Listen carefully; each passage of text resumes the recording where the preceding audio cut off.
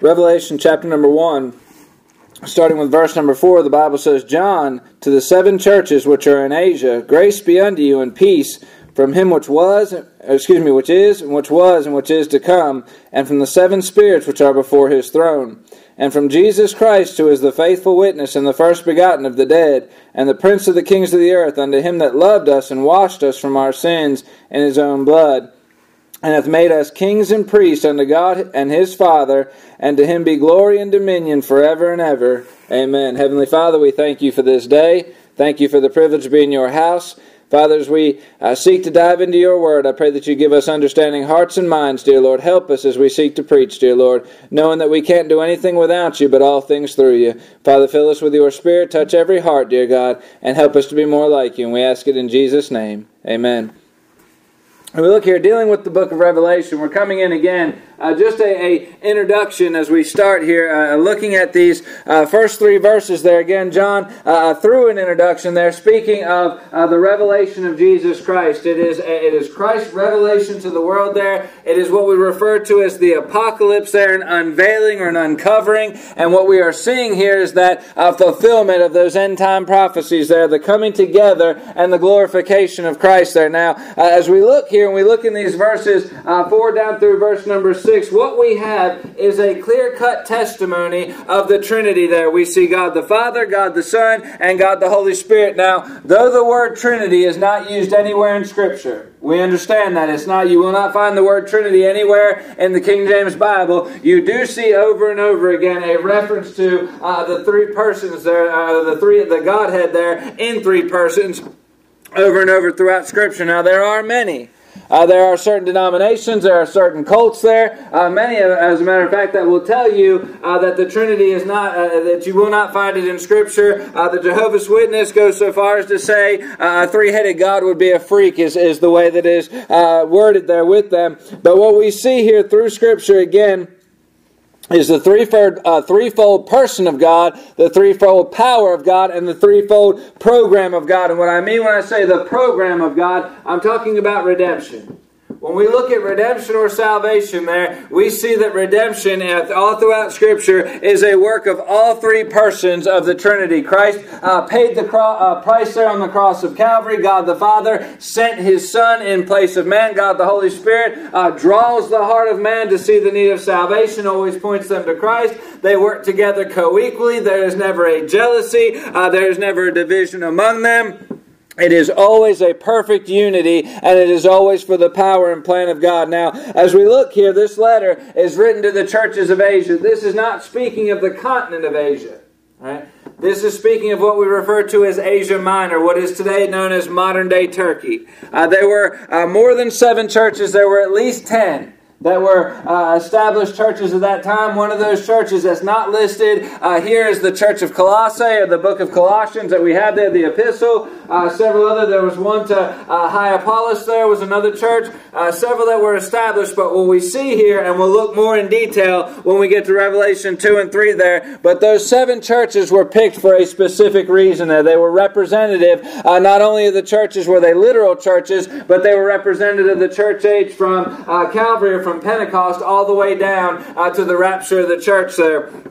They represent, each one of those represents a different time frame, so to speak. But as we get here tonight, what we're just going to touch on for a little while in these 3 verses here is we're going to look at that Trinity for just a minute there. I want you to notice in the first part of verse number 4, we see the majesty of the Father that is being spoken of. It says, John, to the 7 churches which are in Asia, grace be unto you and peace from him which is, which was, and which is to come. What we look at here, we see a common salutation that is given there. Grace and peace. Many of what's called the Pauline epistles there, the epistles that were written by Paul, give that same introduction there. Grace and peace there. Grace was a Greek greeting there. Peace was a Hebrew greeting. The word peace there is the word shalom there. Now what it's talking about here, when it says grace and peace, grace is an attitude that God has towards the believer. Anybody that is saved today, God has an attitude of grace towards you, and it is always an unchanging attitude there. There is no, we look at verses such as Romans 8:1, there's therefore now no condemnation to them which are in Christ Jesus there. It is a position of grace. It is a fixed position. When God looks upon us, friends, the Bible says those that are saved are sons and daughters of God. If you think about your child tonight, anybody that's a parent, that child, though, no matter age, no matter what that child has done or has or has not done, no matter where that child is or where they may be going there, they will always be your child. That is a fixed position. Same thing when it is talking about the Christian there. We will always be in Christ there, and that is a position of grace there. When God looks down upon us and He sees there the blood of Christ there, He can look on us in grace there. He can look on us in mercy, and it doesn't have to be in judgment there. The fact that we have grace there is God's attitude toward us tonight. It is always a loving attitude, a merciful attitude, an attitude that even when God has to judge His children, even when God has to chastise us, it is always with the desire to restore us, never with the desire to push us away. It is always in a place of restoring or restoration, bringing back into fellowship there. Even in judgment, it is still a position of grace for the child of God there. When He talks about peace, He is talking about the peace we have through salvation. That's the relationship we have with God. He's also talking about the peace we have with fellowship with God. Now, though we can't lose our salvation, a Christian cannot lose their salvation. That's right. We can lose our fellowship. That's right. We can break that fellowship. Sin hinders and puts that division between us and God there. And that relationship, though it is not severed, it is hindered at the time being there. Again, the best example I can give is a parent to a child. When that child has done wrong there, and that parent has spanked that child and sent that child away there, sent them into their room there, disciplined them and sent them away, for that time being, there's a broken fellowship. Right? Now afterward, when that child comes and says, listen, I'm sorry for what I've done, the parent offers, obviously extends forgiveness, that relationship is restored. And that fellowship is back to where it is supposed to be. Same thing with us and God. When we sin there, the moment we confess our sin, the Bible says He's faithful and just to forgive us our sins and to cleanse us from all unrighteousness. But until that time that we confess it, there is a hindrance between us and God. Amen. David there is one of the greatest examples of that. When we look in Scripture there, David stayed outside of the will of God for a period of about a year after he had sinned with Bathsheba. We read about that. Psalm 32 off the top of my head there. David said, my bones waxed old there. He was talking about a dryness, his soul there just aching and hurting there. Talking about a throbbing that was there because of the fact that he was outside of the will of God. When we look at Psalm 51, that great psalm of restoration, there's that confession there. David comes and says, restore unto me the joy of my salvation. Bring me back into that right fellowship there. We know that God restored him and brought peace back into his home there, friends. That grace and peace is what's being talked about here. But I want you to notice when we see the majesty of the Father there, we see the eternal presence of God. He says there, which is and which was and which is to come there. This is talking about the eternality of God. The fact that God always has been, always is, and always will be. There's never a time that He's not been God. There's never a time when one of the hardest questions that a child will ever ask you, when was God born? Friends, we can't explain that. We cannot explain the fact that God has always existed, will always exist. He is God now. He was God then. He will be God tomorrow and forever after there. That's the eternality of God there. We look there, and there are many verses in Scripture that testify to that very thing. As we look at Psalm 90 and verse number 2 there, the psalm that Moses had wrote there, before the mountains were brought forth, or ever thou hast formed the earth and the world, even from everlasting to everlasting, thou art God. When we look at Psalm 93 and verse number 2, thy throne is established of old, thou art from everlasting there. It is an eternality of God. Now when we look here, and whenever we see this phrase, it's talking about He which was, which is, which was, and which is to come. Again, it is giving reference to God the Father. He's talking about that eternal God there, talking about His power. John Phillips stated it this way, God reads the past, rides the present, and rules the future. He controls all things. He knows all things. That's why we have this book here. Though the events have not taken place, Though these events have not fully come to pass yet, we know that they will come to pass because God has promised them. And you say, preacher, how do we know? How can we trust the book of Revelation? How can we trust that what is being said is going to happen, that it's really going to come to pass? Friends, we can turn back to the Old Testament. That's right. We look back there and we see what God had promised thousands and hundreds of years ago, many times that we look over and over again. This book is full of what is called prophecies. What is promises that God has given. Over and over we look at those things and every one of them has come to pass. None of them has failed. We look there and we see over 300 Old Testament prophecies of the birth of Christ. The birth is his sacrificial death there. We look at Isaiah 53, Psalm 22, one of the greatest examples, Psalm 22 and verse number 1, the very opening verse there. My God, why hast thou forsaken me? The very words Christ cried out on the cross there, friends. That psalm was written 1,100 years before Christ ever came to the earth there. He perfectly describes the crucifixion. They've pierced my hands and my feet. He describes crucifixion 850 years before it is even used as a form of death. We look there and we see Old Testament typology there. Every sacrifice, every picture, every shadow, all of it pointing towards Christ there. Years before Christ ever came, we look at Isaiah 7 and verse number 14. Behold, a virgin shall conceive and bear a son, and thou shalt call his name Emmanuel. That was written some 750 years before Christ came to earth. We look at Micah 5:2, and it talks about Old Jerusalem, where Christ would be born some 400 plus years before he came. Friends, all of it is in the perfect plan of God. Amen. And if He's been faithful in the past, He'll be faithful today. Amen. He'll be faithful tomorrow. Jesus Christ the same yesterday, today, and forever. That's why we can stand on verses that say God, which is, which was, and which is to come. We know He is the everlasting God. We know His promises are faithful and true there. And in that eternal presence of God, we have peace today. We can rest in that eternal presence of God. We can rest in the fact that God has never not been God. The Mormons will teach you by their doctrine that by doing so many good works, you can elevate yourself to the level of God. They say Jesus was at one time a man, God had a wife, and through the good works that they've done, they elevated themselves. That's why they have every male Mormon is required 2 years of missionary work. They're trying to elevate themselves to that level of God. Friends, I'll be honest with you. I am so very thankful that salvation, my salvation, has absolutely nothing to do with me. Amen. If it were up to me, I wouldn't be saved today. If it were up to me, I certainly couldn't keep it. I thank God it is secure in one that's never failed.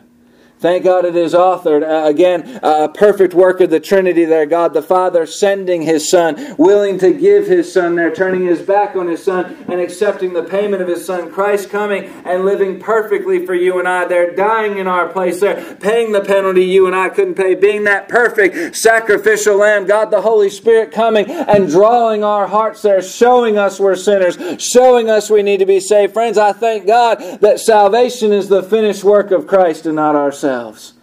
If it were up to us, we'd be in bad shape today. Not only do we see there, though, it talks about the eternal presence of God, but the eternal program of God, where it talks about which is to come now.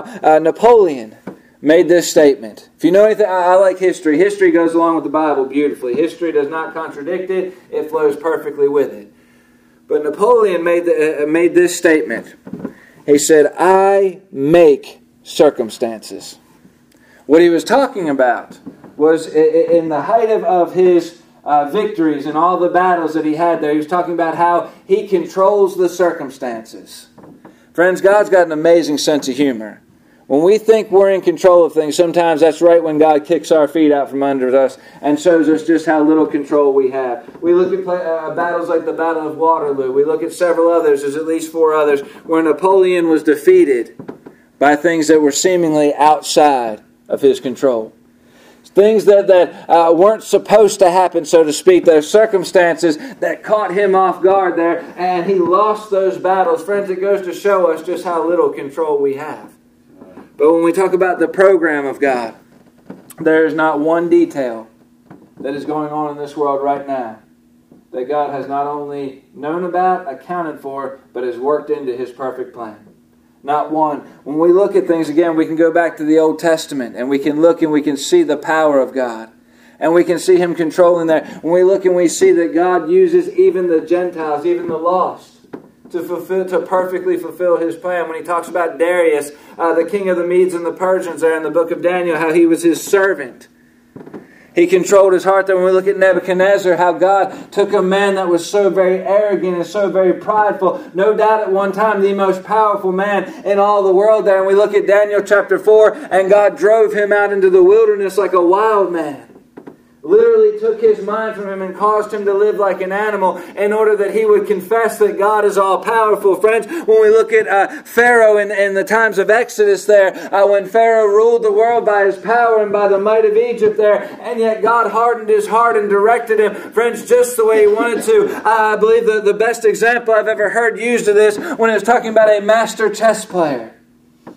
When you have somebody that is skilled in the game of chess, when you have somebody that has reached that status of a master, he can play an opponent. And he can allow an opponent to make moves in which that opponent thinks he's winning. But all the time that master chess player is getting ready to sweep behind and declare checkmate. That is exactly what God does behind the scenes. Friends, Satan is not ruling anything. He is not in control of anything. We understand the Bible says He is the prince of the power of the air. Yes, He is powerful, but God is all powerful. We look today at these atheists, and we look today at these that are standing up there saying they're going to do away with God. My Bible says that upon this rock I'll build my church, and the gates of hell shall not prevail against it. Friends, no one is going to stop God. He said, heaven and earth shall pass away, but my word shall remain. That is all part of the eternal program of God. When we stand in His presence, and we are brought in there, everything that He said would come to pass will be perfectly fulfilled, and we will see it for the first time there. Not only do we see the majesty of the Father in the first part of verse 4 there, but we see the ministry of the Holy Spirit in the second part of that verse there. Look at the second part. It says, and from the 7 spirits which are before His throne. This phrase here, the 7 spirits, can be a little bit confusing. It makes it seem almost, if we look at it and just take it at face value, it makes it seem as if there are 7 individual spirits that are being talked about. That's not what's being referred to here. What's being talked about, the number 7 in the Bible is the number of completion. What is being talked about there is the completeness or the fullness of the Holy Spirit, is giving reference to the Holy Spirit as being before the throne of God. Now, let me give you an example. Again, we can go back to Scripture and show you what I'm talking about. In Isaiah 11, in verse number 2 there, we look here and we see a 7-fold ministry or a 7-fold work of the Holy Spirit that's being talked about. Chapter 11, verse 2, and the Spirit of the Lord there shall rest upon Him, a spirit of wisdom and of understanding, the spirit of counsel and of might, a spirit of knowledge and of the fear of the Lord. There are 7 things that are listed out that show the completion of the Holy Spirit there. He is the Spirit of the Lord there. He is the Spirit of wisdom. He is the Spirit of understanding. He is the Spirit of counsel, the Spirit of might, the Spirit of knowledge, and the Spirit of the fear of the Lord there, friends. 7 different ministries, 7 different perspectives, 7 different what we call attributes that make up one person. Now, when we talk about an attribute, okay, we're talking about different parts of a personality, different personality traits. Someone can be strong-minded. Someone can be tender-hearted there. Somebody can be compassionate, but they don't have to be just one thing. We have many things that make up our personality, so to speak there. It's still one person, still one personality, but it's many attributes that make it up. When we talk about the Holy Spirit there, He's talking about those 7 spirits. He is talking about 7 parts there that make up that complete Holy Spirit of God there, that person of God there. We see also the perfection, again the number 7, the number of completion, the number of perfection there. And it is talking about that work that the Holy Spirit does there. It is also talking about the place there of the Holy Spirit. It says, before His throne. Now this is amazing to me, because the Holy Spirit is perfectly equal, co-equal with God the Father and God the Son. And yet it does not say that the Holy Spirit is seated on the throne, but is seated beside the throne or in front of the throne. It's a place of service. When you think about a king's throne there, Many times that cupbearer, that protector, would be standing off to the side of that throne there. That was a place of service. What we see here, again, no jealousy, absolutely, perfectly interdependent of one another, working together there. No division, no jealousy, no nothing there. What an amazing testimony. God the Father, God the Son, and God the Holy Spirit are all three very absolutely co-equal parts of God. Co-equal persons of God. They cannot be divided. There's not one that is above another. But they serve in different positions. You say, preacher, explain that. I can't. I'd be very weary of a person who could, to be honest with you. But what we see here is the absolute perfection of God. Friends, if God the Father, God the Son, and God the Holy Spirit in three separate ways. Now we see this, again, it's not just the Holy Spirit. We see it ministered in Christ. When we look at the Gospels over and over again, we see Christ always submissive unto God the Father. Always in a place of obedience. Always in a place of humility. When we see the Holy Spirit all throughout Scripture, you will not find one place where the Holy Spirit exalts Himself. He exalts Christ. Matter of fact, if any, off the top of my head, I don't believe there are any, where you will see the Holy Spirit exalt God the Father. It is always exalting Christ.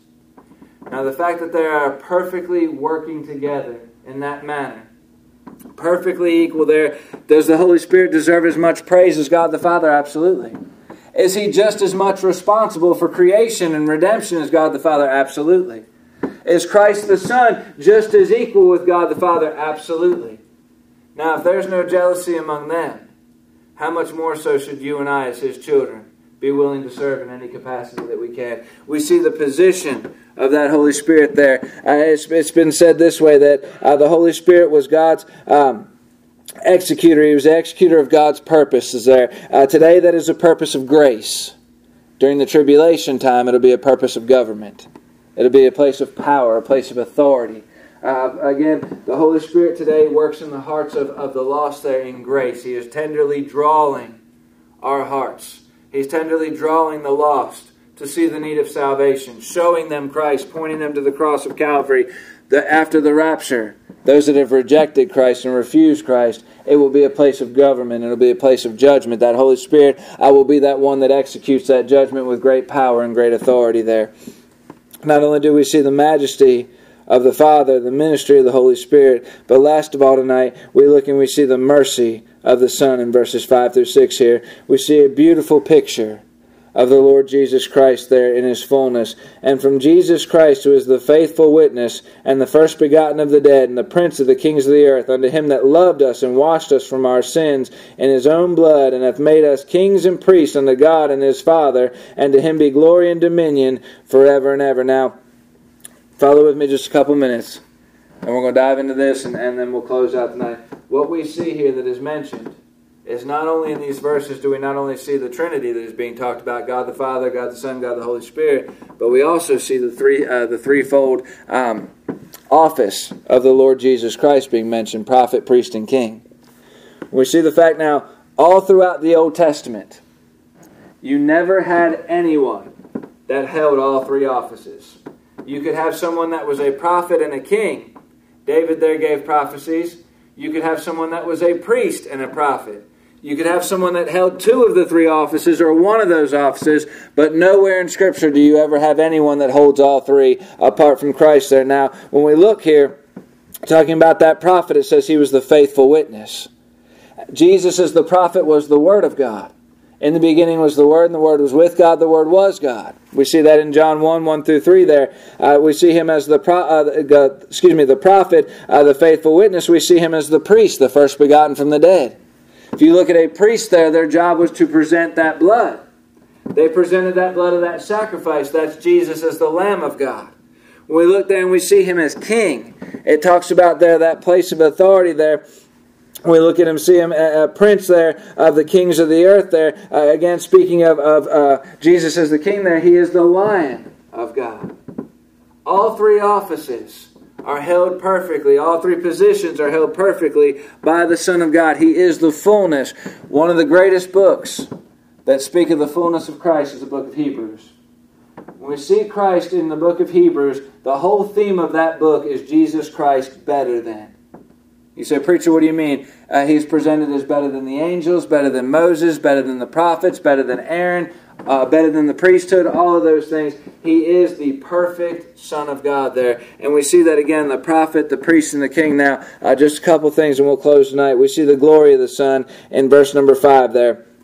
He is the resurrected Lord, the first begotten from the dead there. That phrase there, first begotten, or those words there, it's the Greek word protokos there. And what it speaks of is priority and sovereignty. First begotten of the dead, He is the first one to break the bonds of death. That means that sin in its fullness was paid for. Sin in its entirety was paid for.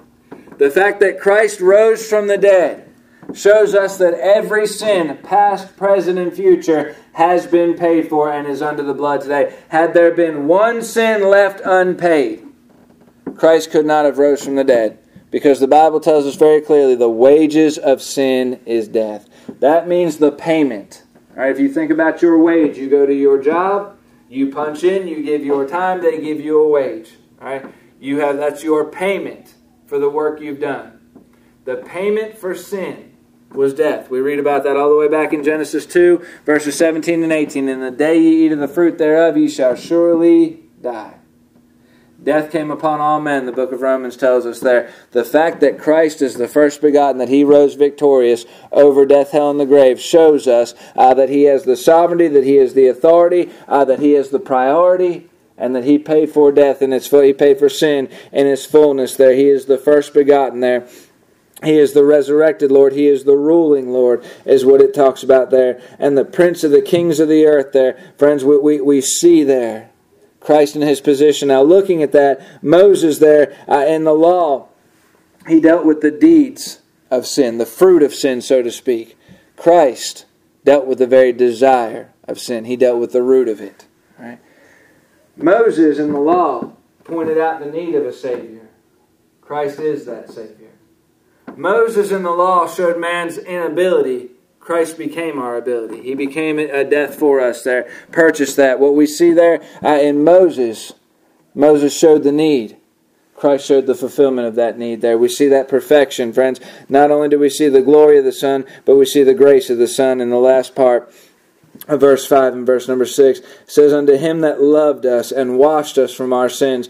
The Greek word loved, that is used for loved us there, what it speaks of is a continual love. You could actually put the word loveth or continually love there. He continually loves us. It is an everlasting love.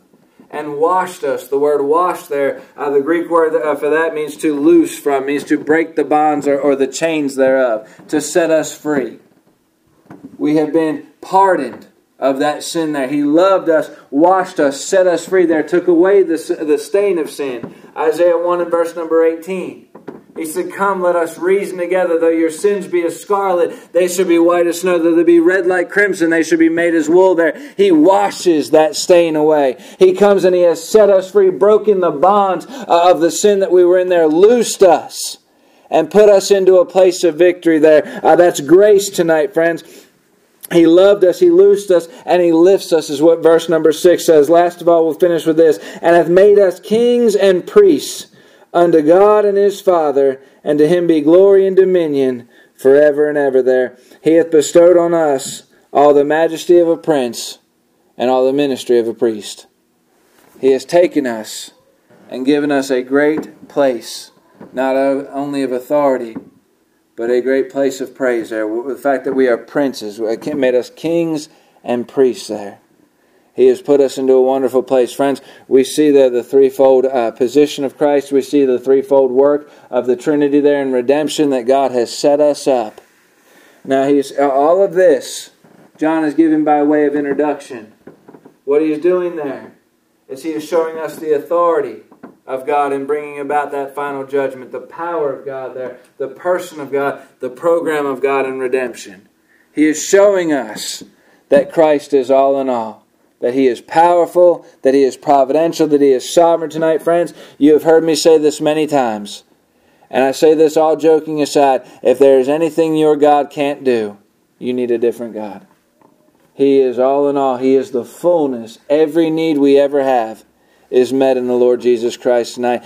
That's why we can stand before God perfect. That's why we can be presented in such a light that that's why we can be made kings and priests, because of who Christ is and what He's done for us tonight. Let's all stand, heads bowed and eyes closed.